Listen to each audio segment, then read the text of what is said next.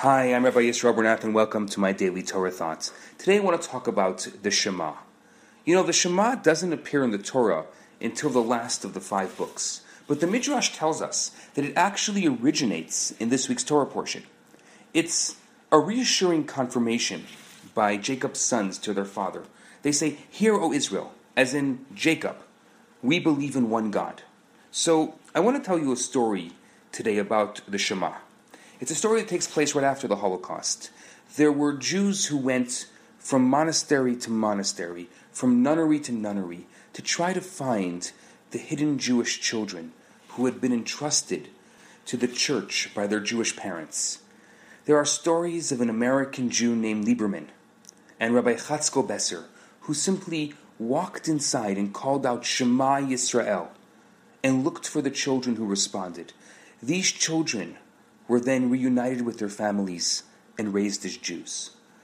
On a flight to Warsaw in 1994, Minister Shulamit Aloni of Meretz objected to Prime Minister Rabin's intention to include the mention of the Shema as an affirmation uttered by Jews as they entered in the gas chambers in his Holocaust memorial speech. Her comment made its way to the Israeli press, and many otherwise secular Israelis were outraged and offended by it.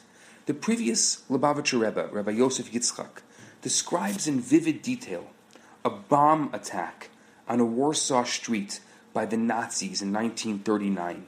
He says dozens of Jews were crowded together in a home or shelter, and as the planes and exploding bombs reach the fiery crescendo, he says, a tremendous cry of Shema Yisrael rose in unison from every heart.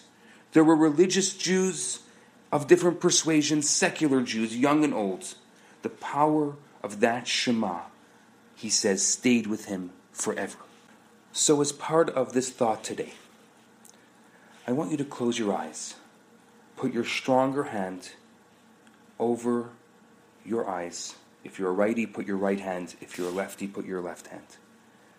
And say with full devotion, with every bit of your spirit, say, Shema Yisrael, Adonai Eloheinu, Adonai Echad, Baruch Shem Kevod Malchuto Li'olam Va'ed.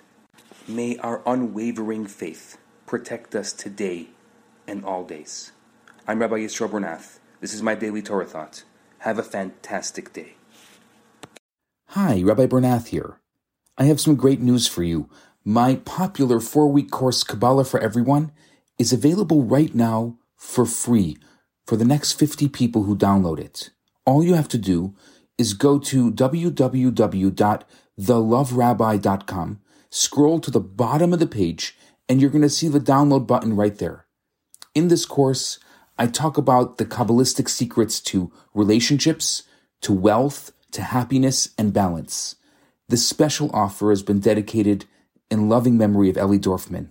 I look forward to hearing from you and hope you enjoy the course. Now on to today's episode.